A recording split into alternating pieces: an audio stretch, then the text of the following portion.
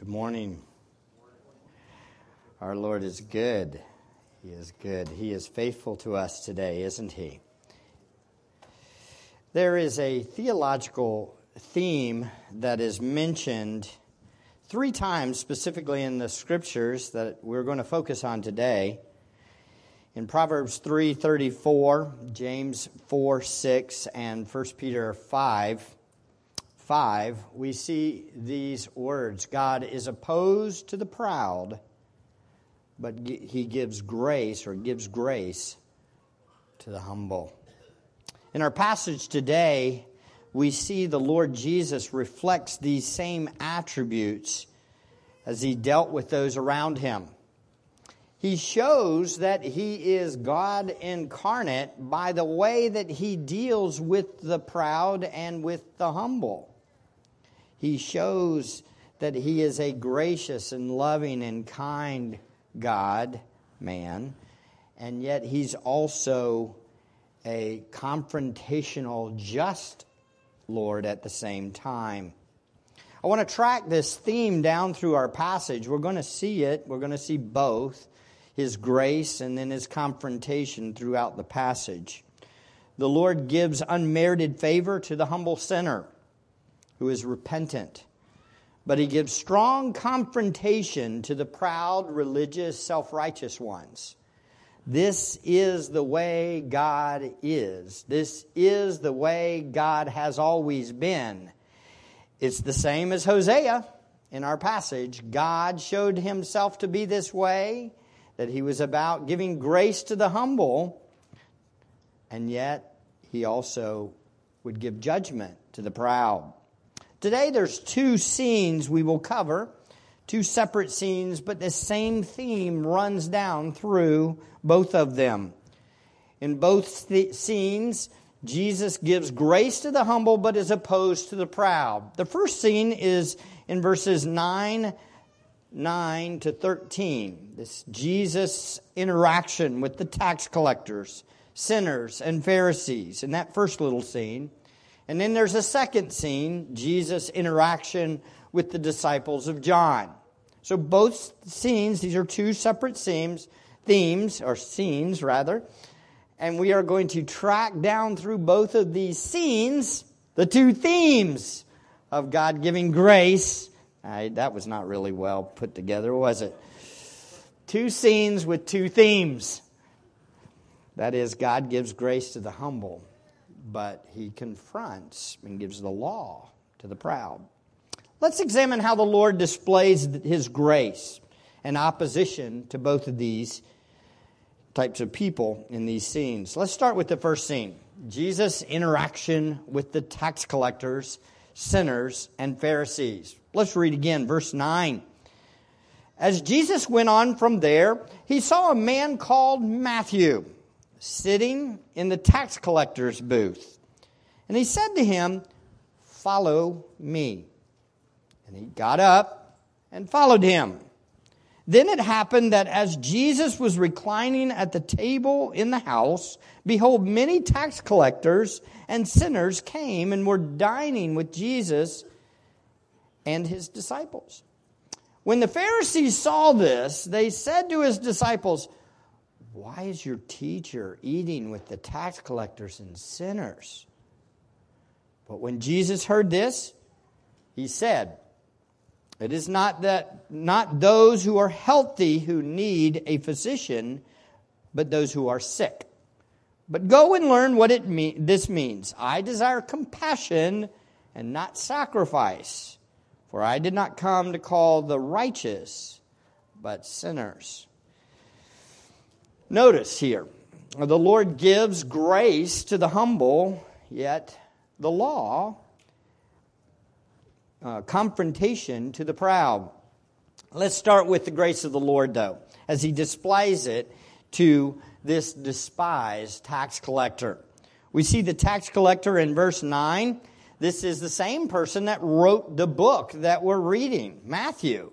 A man that used to be a tax collector, but the Lord saves him. He is called out of that life, and he then becomes Matthew, the disciple, the apostle of Jesus, one of the apostles. Jesus took notice in our passage, Jesus took notice of one of the least likely people in the area. Matthew was sitting at the tax collector's booth. I don't know about you guys, but we all try to avoid the tax collector's booth, don't we? These booths were located on a pathway from Syria to northern Egypt in the south, and it was Rome's way of collecting money on that pathway. Everybody took that pathway, everybody was going up and down that road, and everybody knew who was sitting at the tax collector's booth, especially in that area.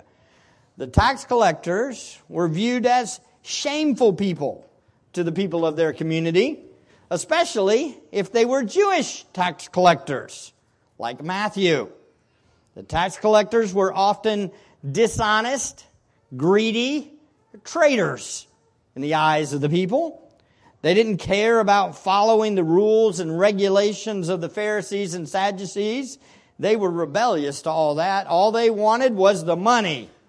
They wanted the money for themselves and for the Roman government. They were despised by pretty much everybody. The Romans hated them because they were getting their money too. And the Jews hated them because they were getting their money. It's interesting how people are hated because they want our money, huh? They were hated even more than the IRS of today. No one wants the tax man to come and investigate whether or not we've done everything perfect on our taxes, right? Then there's a natural fear of the IRS, isn't there? But in Jesus' day, it was worse, because the tax men were all crooks. They would overcharge to get their pay, and they would overcharge to get more pay. And they did whatever they could to what? Get every dime they could out of you. But here we have Jesus calling a tax man, Matthew, to follow him. Jesus was asking to be shamed by his community. Teachers or rabbis of that day were expected to seek the good, the upright, the honest, the loyal Israelites for students. That's who they were supposed to look for. But Jesus didn't care about what other people thought of him. He said, I want that tax collector, Matthew. That's my apostle. That's one of the ones that will go and proclaim the gospel to the world. He gave grace to the tax collector of all people, Matthew. Jesus was not concerned if people didn't like that he had a former tax collector as one of his disciples. I'm thankful for that, because just right behind crooked tax collectors are vacuum cleaner salesmen. And that's what I was. Rainbow. It's cool that you have two vacuum cleaner salesmen on your elder board. Former vacuum cleaner salesmen, a Kirby and a Rainbow vacuum cleaner salesman. If y'all knew anything about this in the old days, you would lock your door if you saw me or him coming to you. Friends, this is good news for us, isn't it? That the Lord Jesus would give unmerited favor to an unworthy sinner. We're all unworthy sinners, aren't we? We are all tainted and stained by sin, as we saw in Sunday school today. Even our best actions outside of Christ are but filthy rags. Being a good person, by the world's estimation, is really useless in the eyes of God. Obviously, Matthew, by the time Jesus calls him, was not proud of his sin. He recognized he had a problem. So when Jesus called Matthew to follow him, Matthew, the tax collector, got up and left the booth. You understand that he walked away from his employment. He walked away from making riches. To what? Follow Jesus. It was more important. He followed him. History shows that he even died for him. a persecuted death. Matthew had obviously seen Jesus in the area before, right? He must have heard, he must have seen. It was going around that area, everybody knew. We know this from the passages previously. These miracles were happening and he was speaking as one having authority, and it was getting around, and the tax collector was hearing it. And the tax collector at that moment must have been aware of his sinfulness and his need of a redeemer. So when Jesus calls, got up and left, followed him. If we somehow think we are better than others, we are most likely not ready for the Savior's call. If we're righteous in our own eyes, we definitely won't think that we need a deliverer. That's why God often calls the worst of sinners, like me. If we consider ourselves the moral police of the world, we're not ready to admit we need a Savior and a Redeemer and to turn to Him. But if we're aware of our sinfulness, and if we see that we are not righteous, if we recognize that we need a Savior, then the call to follow Jesus is like beautiful music. And we say, yeah, I'll go. It's not hard to follow Jesus for those who know they're a sinner in need of a Savior. So Matthew, the tax collector, followed Jesus. Next, Matthew throws a party for his Savior. It appears that Matthew wanted all of his friends from his past to meet the one who gave him hope. This brings us to the next display of God's grace to the humble. Look at verse 10. In verse 10, then it happened that as Jesus was reclining at the table in the house, behold, many tax collectors and sinners came and were dining with him, with Jesus and his disciples. When the Pharisees saw this, they said to his disciples, why is your teacher eating with the tax collectors and sinners? Once again, the Lord's grace is on full display here, isn't it? Jesus, the creator of the world, the sovereign of the universe, the one that holds all things together in his hands, was reclining at the table of a house of a former tax collector, sitting with sinners and tax collectors. Jesus was hanging out with many tax collectors and sinners. Not just one tax collector, but now many of these shameful people he's hanging around. The people who rejected God. The people who despised the law. The people who looked at the Pharisees and said, I don't care what you say. I'm going to do what I want to do. There's an important caveat here for us to think on and make here. It's very important for us to understand. Jesus wasn't doing this to be pragmatic. I want you to listen closely. This is one of those passages, again, that's twisted to promote something wrong in churches. Jesus wasn't hanging out with the sinners so he could be like them.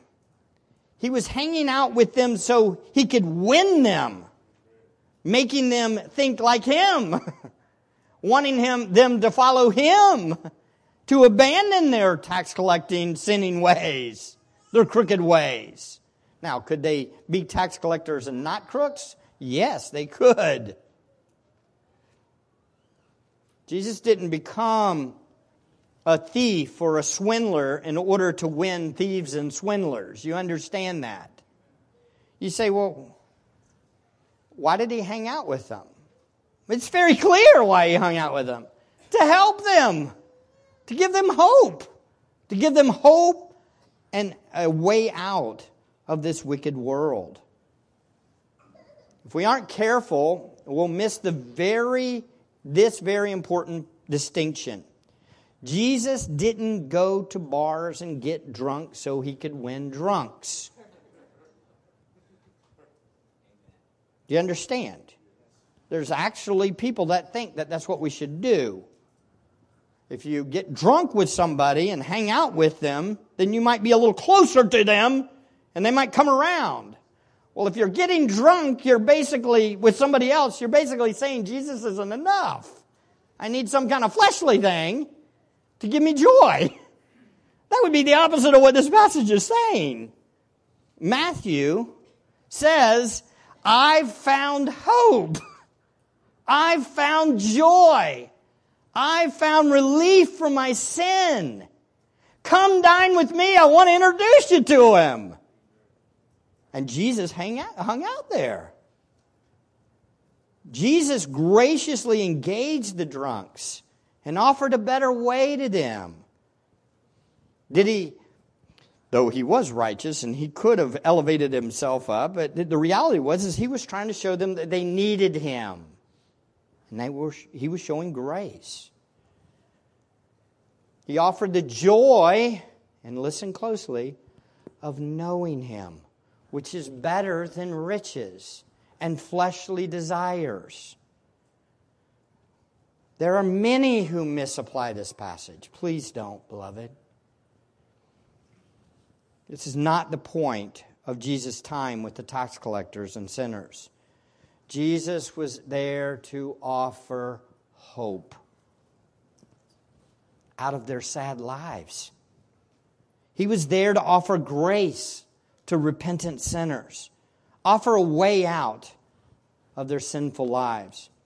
At the same time, we must avoid the wrong reaction of the self-righteous Pharisees, right?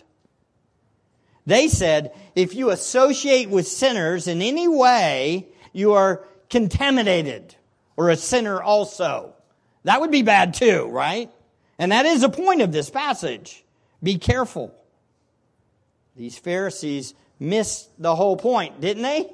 They missed it too. Jesus wasn't sinful by eating a meal with tax collectors and sinners. He wasn't. He was offering hope again. Jesus was saying there is a better way, a better kingdom to come, and in fact, a better king. And I'm here, and I'm better than Caesar. Hang out with me, because I give grace to the humble. The Pharisees had a distorted philosophy of ministry. Do you see how wide the way to destruction is, and yet narrow is that way that leads to eternal life? You can either become a legalist, self-righteous, or you can fall off under the other way and be an antinomian and think, I can do whatever I want to do and do it very pragmatically to somehow win people. Both of those are what? Destruction. But Jesus was the way. He had a way of showing grace to those who needed it. The Pharisees had distorted that. It was a religion of works. It was the religion of self-exaltation. But Jesus was calling for repentance and faith in Him. So why was Jesus hanging out with tax collectors and sinners anyway? Why? Well, as Luke's account states, Jesus said, I have not come to call the righteous, but sinners. And there's a little phrase that's left off in the Matthew passage, but it isn't very important because Jesus said it. Both are true. I have not come to call the righteous, but sinners, as Jesus says, to repentance in Luke chapter 5, verse 32. He was calling them to what? To repentance. He was calling the tax collectors and sinners to what? Turn and embrace Him. Turn from their sinful ways and embrace Him and enjoy Him. Jesus didn't just go and say, oh, y'all are fine. He called them to turn to Him. And was that much better? Oh, yeah, it was much better. To embrace Christ is better than anything this world has to offer, right? This is Jesus' mission of grace. In verse 13 it states the Lord's mission, and he says it at the end of his quote from Hosea. He says, "For I did not come to call the righteous, but the sinner." So some application. How do we walk this line of giving grace to the sinner, but not participating in their evil deeds? We don't want to be the Pharisees, right? None of us wants to be the Pharisee. But we also don't want to participate in the evil of the world, do we? Anybody ever, any of you in the room, struggle with finding that line? Come on, be honest. You struggle with finding that. How do we do this? Here's the answer. Make much of Christ all the time. Make much of Jesus all the time. That's what Jesus did. Do you understand? And he can do that by making much of himself. Why? Because he's the God-man. But we can't. So who do we make much of? Jesus. We don't make much of us. We don't go, well, I don't do that. I'm much better than that. In fact, I say, I'm just like you, but I found someone better than me. And his name is Jesus. I admit to you that sometimes when I'm hanging with sinners, those that are unconverted, and I say, I'm a sinner, but Jesus is great, and he's amazing, and let me tell you about him. You know what they say? I'd rather not talk about him. Let's don't talk about him. But other times, when I am saying I'm nothing and he's everything, they're like, well, that's rare. Because most people make much of themselves. Who is this guy that talks about me and Jesus? Interesting, isn't it? How do we do this? We make much of Christ. And we acknowledge and love people and listen to them and look at them. And then give them hope in the midst of their troubles. And who is the hope? Christ. Beloved, we make much of Jesus wherever we are all the time. Whether we're hanging with Pharisees or we're hanging with sinners. Because it's all about him. It's not about us. The more we will abide with him and enjoy him, he will be the first thing on our lips anyway. The more we make much of him, our lives won't be about our self-righteousness, but his righteousness and his grace. We will be known as humble servants of him who just want to share the ones who love us. You know, as a pastor, I'm acutely acquainted with this problem. I love you guys, but at times I can, not necessarily y'all, but if I'm ever out in the world and they find out I'm a pastor, it is a really difficult spot. Do you know what happens almost immediately when I am hanging around somebody in the world, just for a minute or two, and they know I'm a pastor? You know what happens?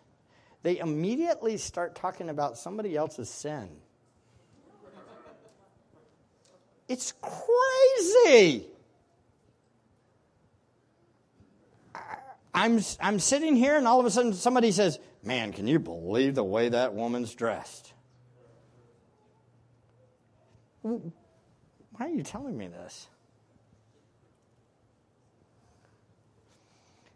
Sadly, I think sometimes pastors are viewed by the world as the non-sinner people, the people that are better than everybody else. Oh, how wrong they are. I love to shock them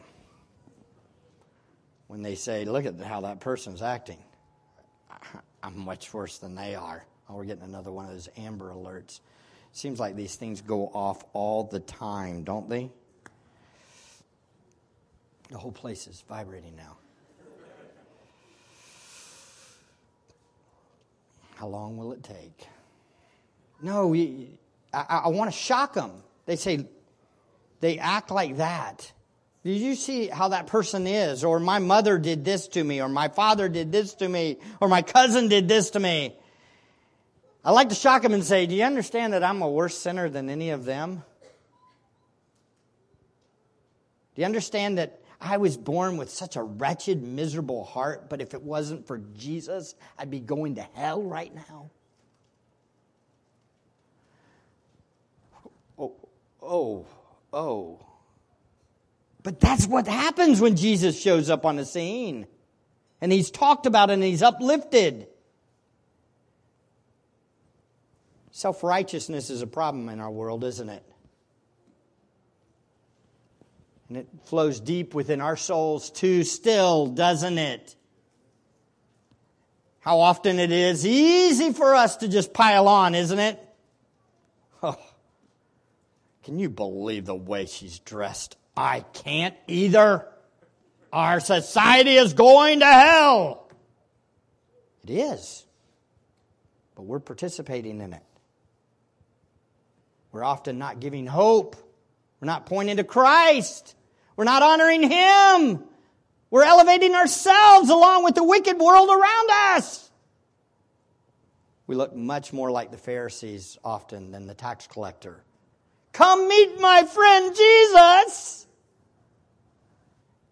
Instead, we say, yeah, they are some wretched, miserable people, aren't they? Everybody does it, don't they? And if you get out of this room and you think you don't do it, you are not listening. And there is a problem with your heart. Just being real. Notice Jesus confronts this self-righteousness. The self-righteous Pharisees. Look at verse 11 to 13. When the Pharisees saw this, they said to his disciples, why is your teacher eating with the tax collectors and sinners? But when Jesus heard this, he said, it is not those who are healthy who need a physician, but those who are sick. But go and learn what this means. I desire compassion and not sacrifice, for I did not come to call the righteous, but sinners. Jesus was accused by the indirect accusation of the Pharisees. Do you see it? When the Pharisees saw this, they said to his disciples. Notice this is the self-righteous people's MO. They often don't directly condemn someone or confront someone. They go behind their back and speak to someone else about their sin. Why is your teacher eating with tax collectors and sinners? Do you hear it? Oh, do you hear that? The evil bound up in that. Oh, beloved, listen to me. If you're the one that's always talking about other people's sin, maybe you are that man. Who? Ouch! Get off the toes, Pastor Mike. You're not going to get out of this place without seeing your need for Jesus. Jesus heard it, though. And then he directly confronts them for their wretched accusation. Jesus implies he was there for the sick, not the well. He was a physician of the soul. He was there to help the spiritual broken. He was not there to heal those who didn't think they were sick. Jesus is rebuking the Pharisees. At the same time, he's giving hope and encouragement to those that are in the room. He's saying to the Pharisees, to the self-righteous, you don't think you're sick. You don't think you need me. You think you're good. But I'm here for the ones who need me, not you. Whoa. Youch. That's painful, isn't it? confrontation. He does it in a way that only he could do. Amazing, isn't it? He whacks them with this way of doing it. Like, did I just get hit? Where did it come from? That's the way he is. It's amazing. Humble. He knows how to humble people, doesn't he? Jesus then instructs them, go study your Bible. That's what he just told them. Go read your Bible and study and figure out what this really means. This is shocking truth. This is like 2x4 up against the head now. You Pharisees who think you know your Bible, who think you've got it all figured out, go pull out Hosea 6 and look it up and figure out the context. Study your Bible. You don't know who God is what he's saying. You don't know who God is. Because Hosea 6, it's God speaking. And he says, I desire loyal love, not sacrifice. That's what God was relaying, the message. But notice it says, I desire compassion, not sacrifice. Oh, beloved, I honestly, I've thought on this for a whole week. One of you even asked me, what in the world does Hosea 6 relate with this? And I was struggling all week long. And guess when it finally went, oh, now I get it. Finally get it. It was up here. You saw me reach over to Mark and say, hey, I think I finally got it. It's strange how that happens. Praise God, right? Basically, Jesus is saying, I am God. I'm the one who desires loyal love, not sacrifice. For the Pharisees that what? Thought it was all about sacrifice. Thought it was all about religious duty. Thought it was all about being clean on the outside. When in fact the God-man was right in their midst. And they were accusing the God-man of what? Being unrighteous and unclean. You don't know who God is. And therefore you don't know who I am. And you are dead in your self-righteousness. You need to repent now. You think you're healed when you're really sick. You don't understand that everything you do, all these religious duties, get you nothing. Because your hearts are far from God.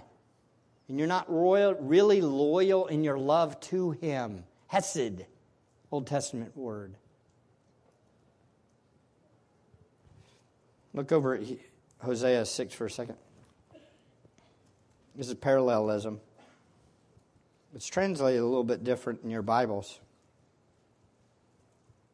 In Hosea 6:6,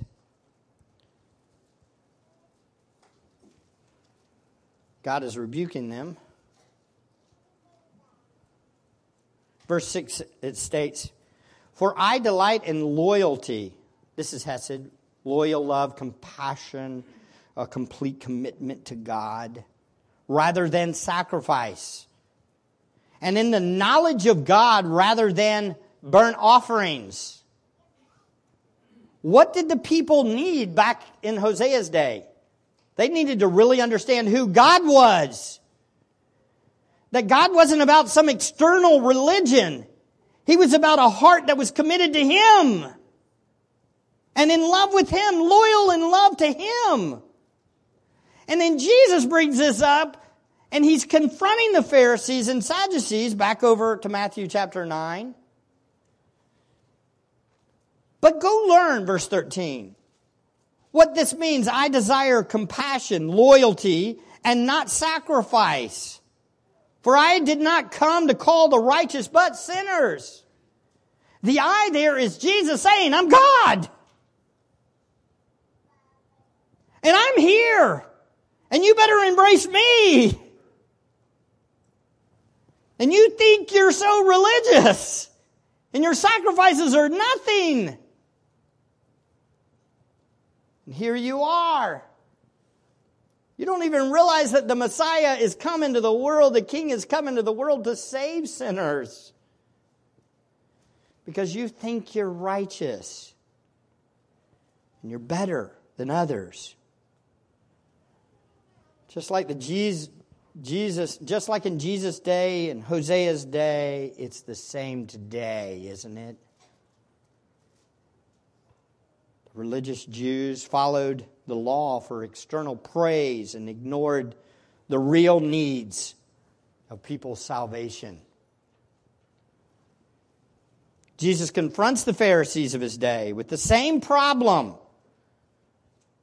Jesus obviously is pointing to the tax collectors and sinners as those who are in need. And the Pharisees were those who thought they didn't need Jesus.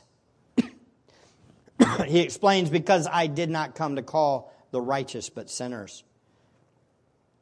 Here's a trick question. How many of you in the room are righteous? At this point, in this context, you better not raise your hand.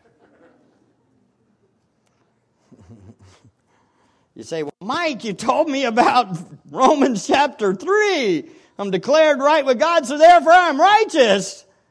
Well, here his context is what? Those who think they're righteous in their own eyes. So is Jesus saying literally that the Pharisees are righteous? The answer on that is an emphatic what? No. By no means. Again, context is extremely important. Do you see how you could take the Bible and make it say whatever you wanted to say? At any point you could do it. You can twist it. It's about our hearts though, isn't it? It's about what the Spirit's doing in our lives, causing us to see and understand truths. In fact, Jesus is rebuking the self-righteous Pharisees, not saying they have achieved righteousness on their own, but that they thought of themselves as self-righteous and they were proud in that self-righteousness. This is the heart of humanity. This is the heart that is totally depraved. A totally depraved heart will what? Think that it's righteous, that it's good. We all are born thinking much of ourselves. I was told by somebody recently that no, we learn to be selfish by watching other people. No, we're born that way. I promise.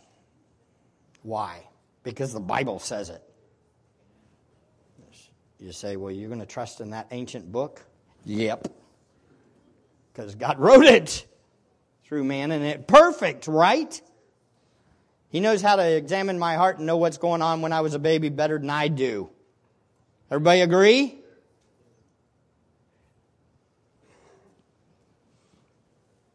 This is our hearts. We think much of ourselves. We find ways of elevating our good deeds over our bad ones to somehow justify ourselves. When we do this, we say, in effect, I don't need a Savior. That's what we're saying. There's only one way to God, beloved, and it's humbly embracing Jesus as Savior and Lord daily for the rest of our lives. You say, once I get converted, do I need to continue to do this? Oh, yes, you do. As long as you carry around that body of death, beloved, you're going to fight these same sinful tendencies. Everybody in this room has probably fought this same tendency today. And if not, you might not have been looking close enough at your heart. That includes me. The Pharisees were more sick than Matthew, the tax collector. But they just didn't realize it.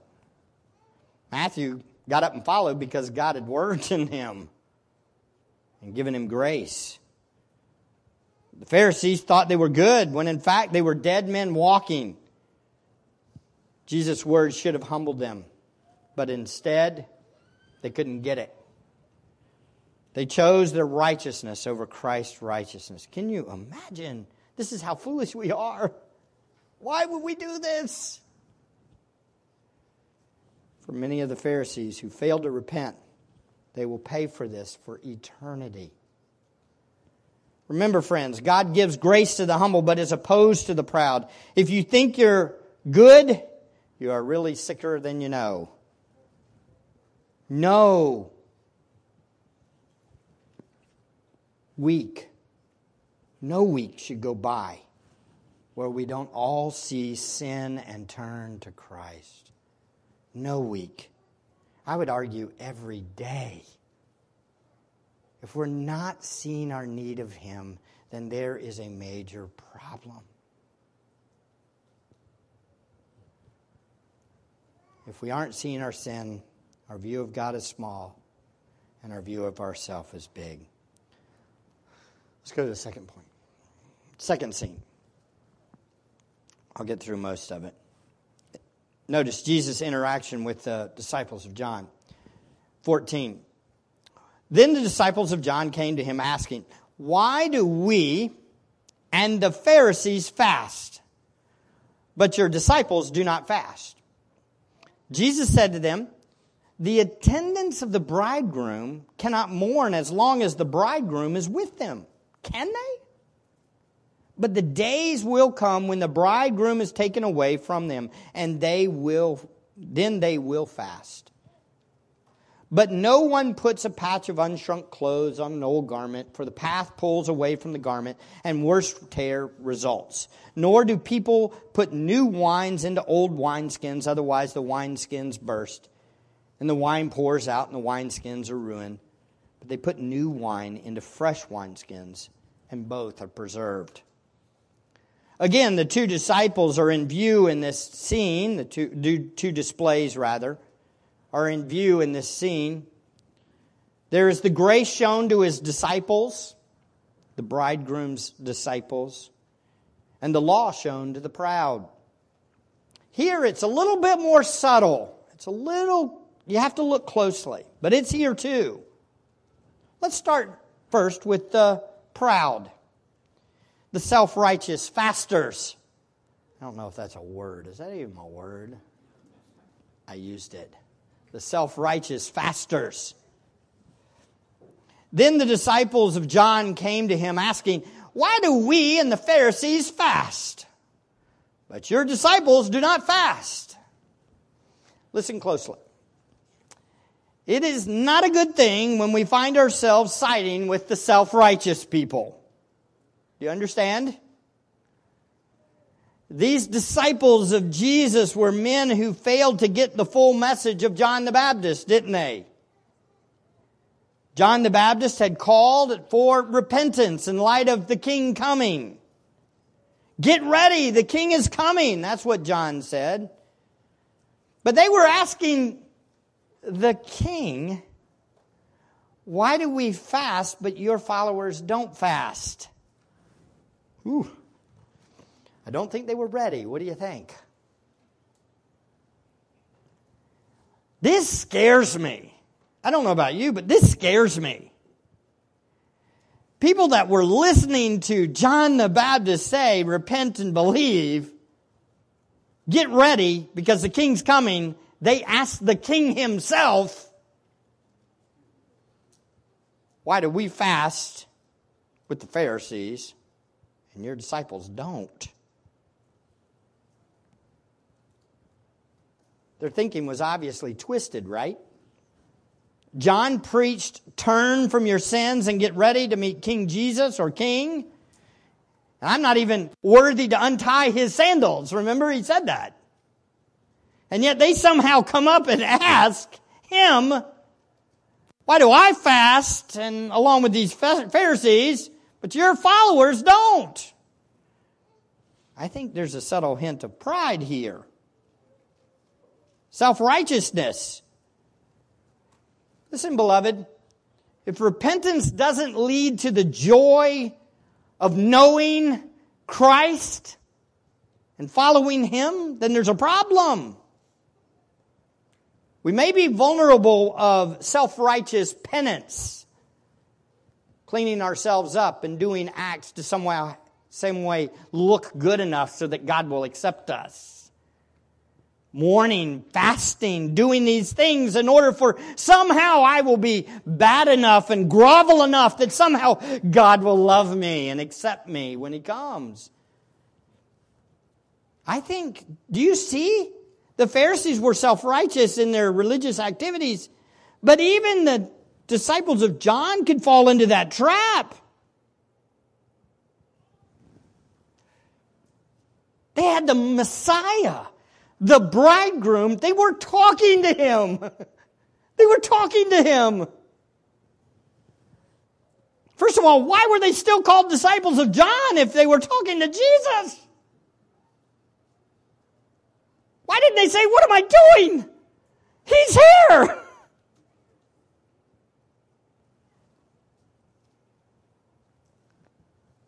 They should have been rejoicing with the other attendants of the bridegroom. Instead, they were saying, I'm with the Pharisees in their practice of self-righteousness. Whoo! The words from the Sermon on the Mount apply so well here, don't they? Remember Matthew chapter 6, Jesus has just spoken and said these words, beware of practicing your righteousness before men to be noticed by them, otherwise you have no reward with your Father who is in heaven.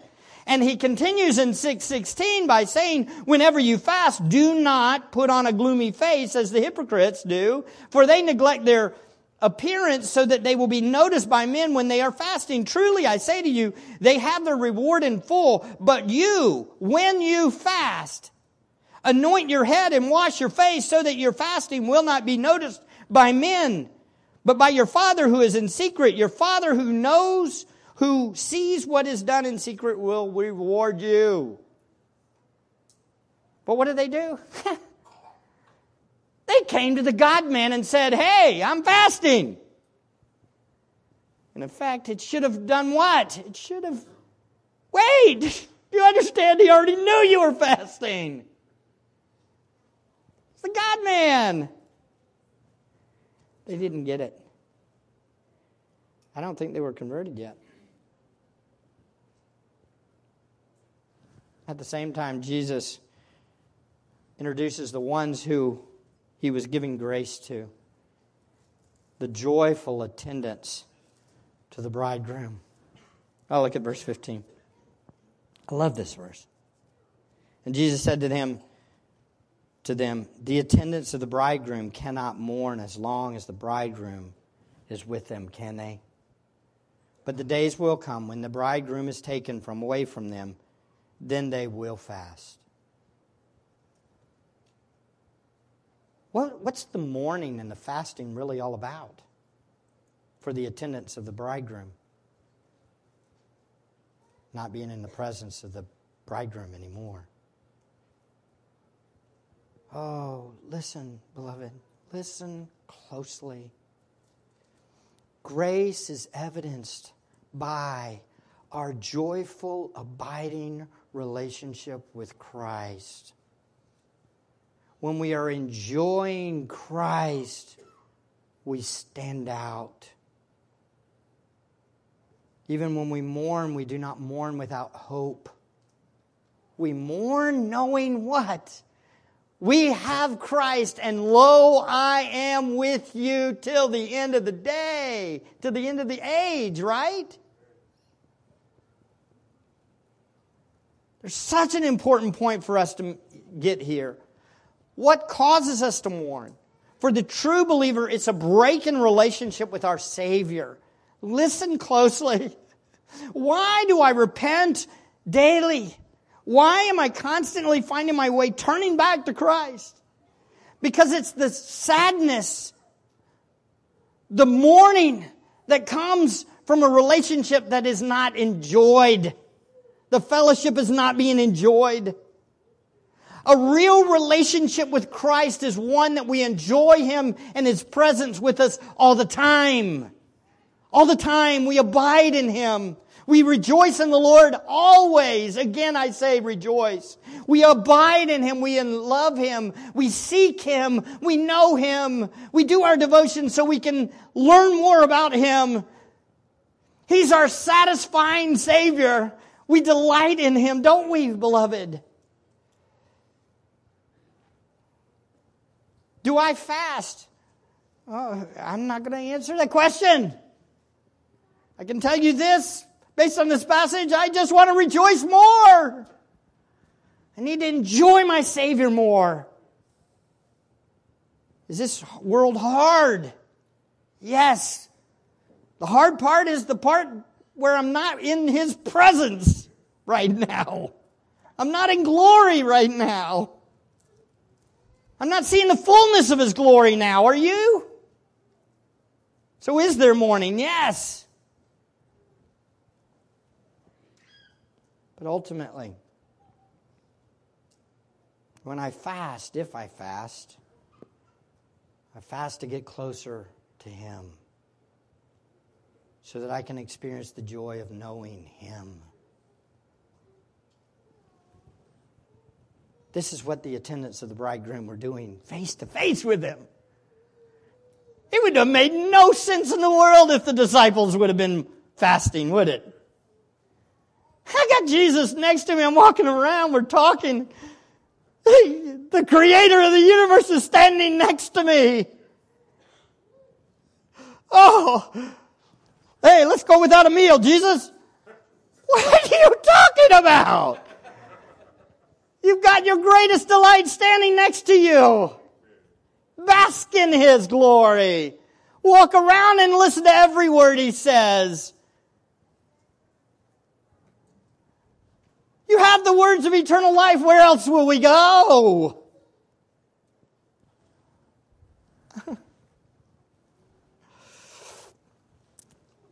Oh, folks. It's not about how good we are, is it? It's not about how much we clean up the outside. It's not about how much my wife does or doesn't please me. Ultimately, it's about my joy in the Lord. It's about Him.